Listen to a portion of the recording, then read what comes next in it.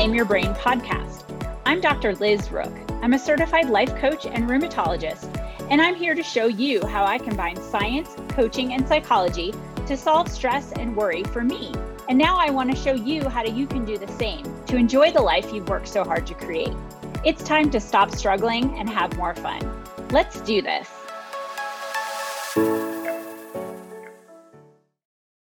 Back, my friends. I'm so excited for episode 3.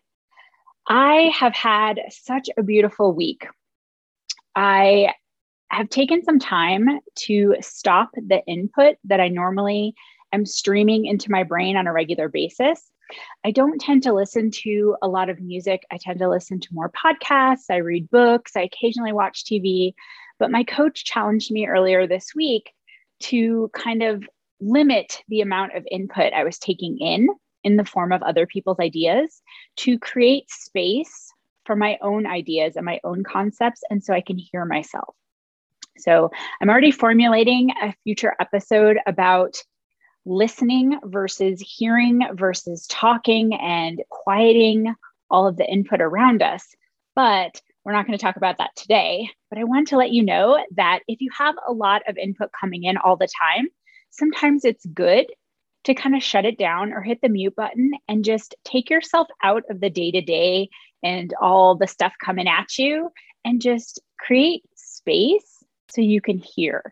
So you can hear yourself, so you can listen to yourself and then listen to other people and actually hear what they're saying versus just everything coming at you all the time. And in the interim of this, when I'm in the car, I'm usually listening to a podcast, but instead I've put music back on. And I never realized how much joy music brings me and how much hearing certain songs takes me back to a certain time of my life and kind of evokes that happy or peaceful or joyful or just fun emotion in me. So I've really been having a lot of fun with that. And I just wanted to share it. So if you're like me and you tend to want to go and get all the knowledge into your brain and cram it in there, perhaps give yourself the gift of taking a day or two and just kind of shutting it all down, either getting outside and just reconnecting with nature, which is a great way to relieve stress and a great way to reconnect to yourself, or to just allow quiet and allow your brain to just relax into nothingness and just be able to give yourself that gift of space. All right, so let's dive in today to the topic about that jerk in your brain. As I was recording last week's episode, I realized that when I first started building this awareness and watching my thoughts, I had an uninvited visitor who was always watching and commenting on all of it. I now call her my inner critic. We all have this voice inside us that judges everything and reports criticism like it's the news. Like they're just facts that we need to know and things that are bulletins that we need to hear. I used to call this voice my negative Nelly, and she was so critical and judgmental of every single thing I did and every single thought I had.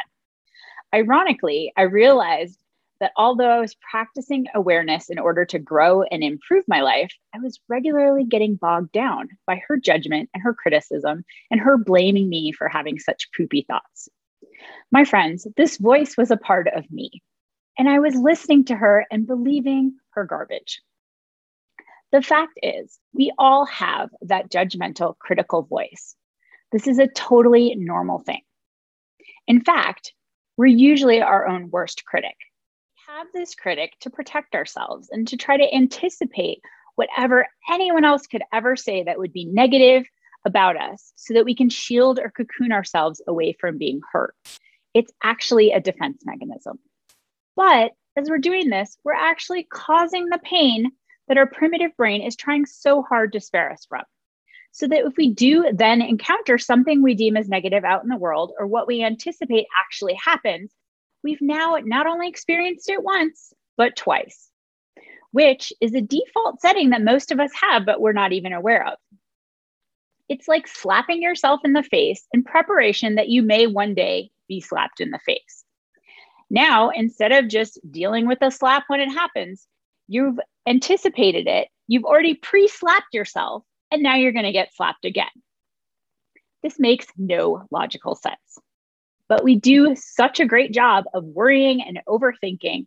We cause ourselves this pre-pain to try to anticipate what could happen. It makes no sense. We also have this voice because we've likely been criticized by other people, maybe a parent or a teacher or a coach or someone else close to us growing up. And when we're kids, we internalize everything to try to learn how to fit in, how to interact, how to be in the world. So criticism, especially when it's a repeated phrase or it's something we're told time and time again, we internalize it. And then our brain stores this like it's a belief. And then it comes back around in the voice of our inner critic. So I'm going to read you a list of some of the thoughts that I've had to see if any of these sound familiar. These thoughts from my inner critic sound like, I can't believe that I'm thinking this. What's wrong with me? I shouldn't be thinking that. I shouldn't be thinking this. This shouldn't be so hard. No wonder I feel how I do. No one else thinks this way. And these are all thoughts that I've had about watching my thoughts as I started to build this awareness. No one else thinks like this. I'm never going to figure this out. I have to do this right, or else what's the point? I am not doing enough. I need to do more. I need to figure this out, or else it'll mean ... that I'm lazy, that I'm stupid, whatever. Insert negative insult here. All right, y'all. These comments don't exactly sound warm and fuzzy or supportive, do they? Now, I'm all for being honest, but there's honest in a kind and loving way. And then there's honest in a hold you back, make you want to give up and hide and never show your face again way. And this is where we have the authority that we may not be using. Some people are really good at noticing these thoughts and then letting them go. I'm not typically one of those people. I have done a lot of work on this, at listening and then intentionally deciding what thoughts I want to keep and take with me and what I kind of need to mute or turn the volume down on. And a lot of these are repetitive.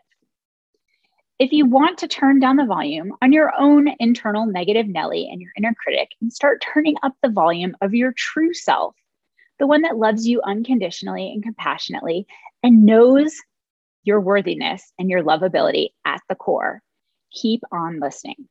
Because the thing is, most of the time, we can't hear that true loving voice because our inner critic is screaming so loudly, it drowns out the other voice completely. I promise you that core of love and worthiness is in there. We just need to do some cleaning and clearing out of the garbage to get back to our priorities and get everything in alignment. This is the crux of reclaiming your brain. So like we talked about last week, the first step to change is awareness. First, we want to know when this is happening and notice it. Then we want to decide rationally and consciously from our adult brain what we want to do with these thoughts and ideas. Sometimes a seemingly negative thought keeps coming back. Most of the time, these are fear-based thoughts, but they can also be useful. Shifting from judgment to being curious about them is what's helped me shift my perspective. And coaching is teaching people how to do this and giving them different perspectives to consider. As coaches, we show people how their brains work and how their thoughts cause the results so they can decide what they want to focus on intentionally and what they want to keep and what they want to let go of. I know it sounds really simple, but it is immensely powerful. Most of us try to avoid or ignore our negative thoughts, or we roll over and just believe them. I used to joke that someone must have called me stupid when I was growing up because I've accumulated 3 advanced degrees and felt driven by some unseen force to prove my intelligence. Later on, through coaching, I uncovered a deeply hidden belief that I was afraid of being perceived as stupid or not smart enough. And I realized I was still believing it despite all of my evidence to the contrary. This, my friends, is the power of our beliefs. They're always working in the background of our lives, deep in our subconscious, and they can drive us to amazing feats, or they can drag us down to dark, horrible places that we don't necessarily want to be. We feel often that we're powerless against these thoughts and that things are just the way they are, but this simply isn't true. This, my friends, is the best news ever. And this is why I want to encourage everyone to have your own experiences of awareness and to start putting this work into practice. You can listen all day, you can consume content, but until you start applying it, it's never going to change your life. And it is so worth it. Because we create our reality based on what we think and believe. And remember, our brains always want to prove themselves right. So we look for evidence to confirm what we're already believing, conscious or not. I tried this, in fact, recently, last weekend, when I was sick with a viral illness. Old me would have catastrophized my nausea and thought, great, now I'm going to be sick for days and this sucks and I have to keep pushing through this. So I'm going to feel like poop and I have stuff I need to get done. And then my thoughts were, this isn't fair. I don't have time for this. Why is this happening to me? And in the past, I would have bullied myself into continuing everything I had scheduled despite being sick. And I would have continued on, hating every minute and raging at my body and my circumstance of having a stomach virus that was making me nauseated and a little bit pukey. However, now, since I have the tools to manage my mind, I consciously noticed when I started getting nauseated and I got curious about it. I thought, I wonder if I'm getting sick. This is inconvenient, but it's really not a problem. I can figure out how to take care of myself through this. My body is going to tell me what it needs and we'll get through it. Then, as I started feeling more sick, I listened to my body. I napped, I drank fluids, I allowed myself to heal. And in less than 48 hours, I was back to my normal peppy self and making up for lost time. This approach felt much more kind and loving because I was curious. I checked in and I listened to myself and my body. And I know that listening and caring for my body helps me feel better even when I feel bad. And it allowed me to let go of the prior animosity that I used to carry whenever my body wasn't functioning at its normal baseline. So, why does watching our thoughts, like we talked about in the last episode, bring up this inner critic? Well, as I mentioned already, anytime we want to change, our emotional brain will send up that danger signal because change equals uncertainty and uncertainty equals possible death. So it's doing what it's been doing for years, attempting to put the brakes on to keep us safe and secure and hidden away in our caves. AKA, that primitive part of our brain is functioning exactly as it's meant to.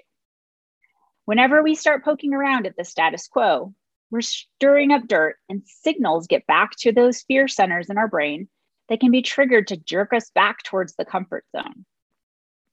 But we all know that growth never occurs in the comfort zone. Our growth, my friends, occurs just over the line of discomfort. So it's important to recognize that this work can be uncomfortable and it can trigger some of us, initially, especially, to feel unsafe or insecure about even exploring what's going on in our noggins. This is okay and totally normal. However, if this exploration starts shutting you down completely and sends you back to bed, figuratively or literally, there could be some deeper trauma that hasn't been addressed or processed. And this type of work is best done in connection with a therapist or other trained healthcare professional.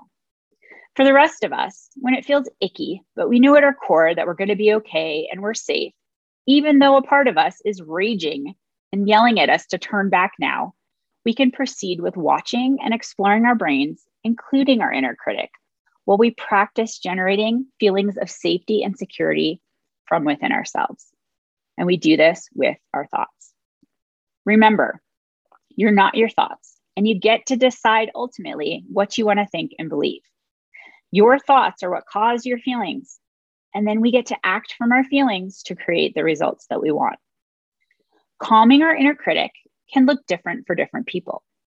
For me, it was really important not to ignore her, but to acknowledge her, let her be seen, see what she was saying for what it was, which was a fear response, and then decide whether it was helpful in the moment, and then continue to move forward. And if the thoughts came up again and again and again, like they did with me, I would consciously practice turning down the volume or just allowing them to be there, but not necessarily reacting or responding to them. And the more we practice this, the easier it gets. Some people are able to look at a thought, put it in a thought model to see what result it creates, and then decide to throw it out with yesterday's newspaper, because for them, that's all they need. And at that point, it's old news. And this is some of the work that I do with my clients. Other people can hold the critical or judgmental thought and poke holes in it to find evidence of how the opposite is true. I did this with my thought that being stupid is bad and I must avoid looking or appearing stupid to the detriment of myself. I sat down and thought about all the ways that I'm actually quite smart and accomplished, and this allowed me to loosen my grip on this old belief. And after a few sessions of poking around at it, it burst like a balloon, and it hasn't really come around to visit me since then. So now when I say or do something that I might deem as not smart or stupid, and trust me, we all do things that we don't think through sometimes, I can see it for what it is, me being human, versus letting my inner critic rage with thoughts like, how could you be so stupid? My inner loving voice says, well, we know not to do that again next time. What voice, tone, and ideas we let run around most in our brains is what drives us forward on our daily journey. So as you start watching your thoughts, also notice if your inner critic is front and center, or perhaps lurking just behind a tree to jump out and startle you when you least expect it. Noticing when she's helpful and when she's not will go a long way towards making friends with her, accepting her, and appreciating the value that she offers. Remember, she's a manifestation of our prior input and our beliefs. She's a great tool as we dive deeper into exploring what else we need to reclaim our brains. And I found that love and curiosity feel much better than anger, frustration, and judgment. I teach my client these tools at the beginning of our work so we can practice them all the way through. And as my clients gain awareness, insight, and understanding, they empower their lives through the power of their brains. All right, my friends, thank you for joining me this week, and see if you can have fun exploring your brain. Anytime I can make something fun or into a game, it lowers my brain's fear response and that inner critic and makes it easier and safer to zoom around and poke at sometimes tender spots that I find along the way. We spend so much time being serious as adults. Taking responsibility for our brains doesn't have to be hard work. It can be fun and rewarding and pay you back 100-fold as you grow into the most loving and accepting version of who you are. You always have the power to change anytime you're ready. If you're wanting to take this work deeper, email me at info@thrivearena.com to set up a free consultation session to talk about working together to explore your brain in a safe, loving, non-judgmental space that's designed for you to grow and create permanent solutions for your worry and stress and let you exhale into who you are meant to be. Have a great week, my friends, and I will talk to you next week. Thank you for listening today. If you love what you're hearing, be sure to subscribe and leave a review so we can get the word out. Also, don't be shy and please share this podcast with your family and friends. If you want more inspiration and stress solutions, be sure to check out the link in the show notes to join my email list today. Have a beautiful week, friends, and I'll talk to you next week.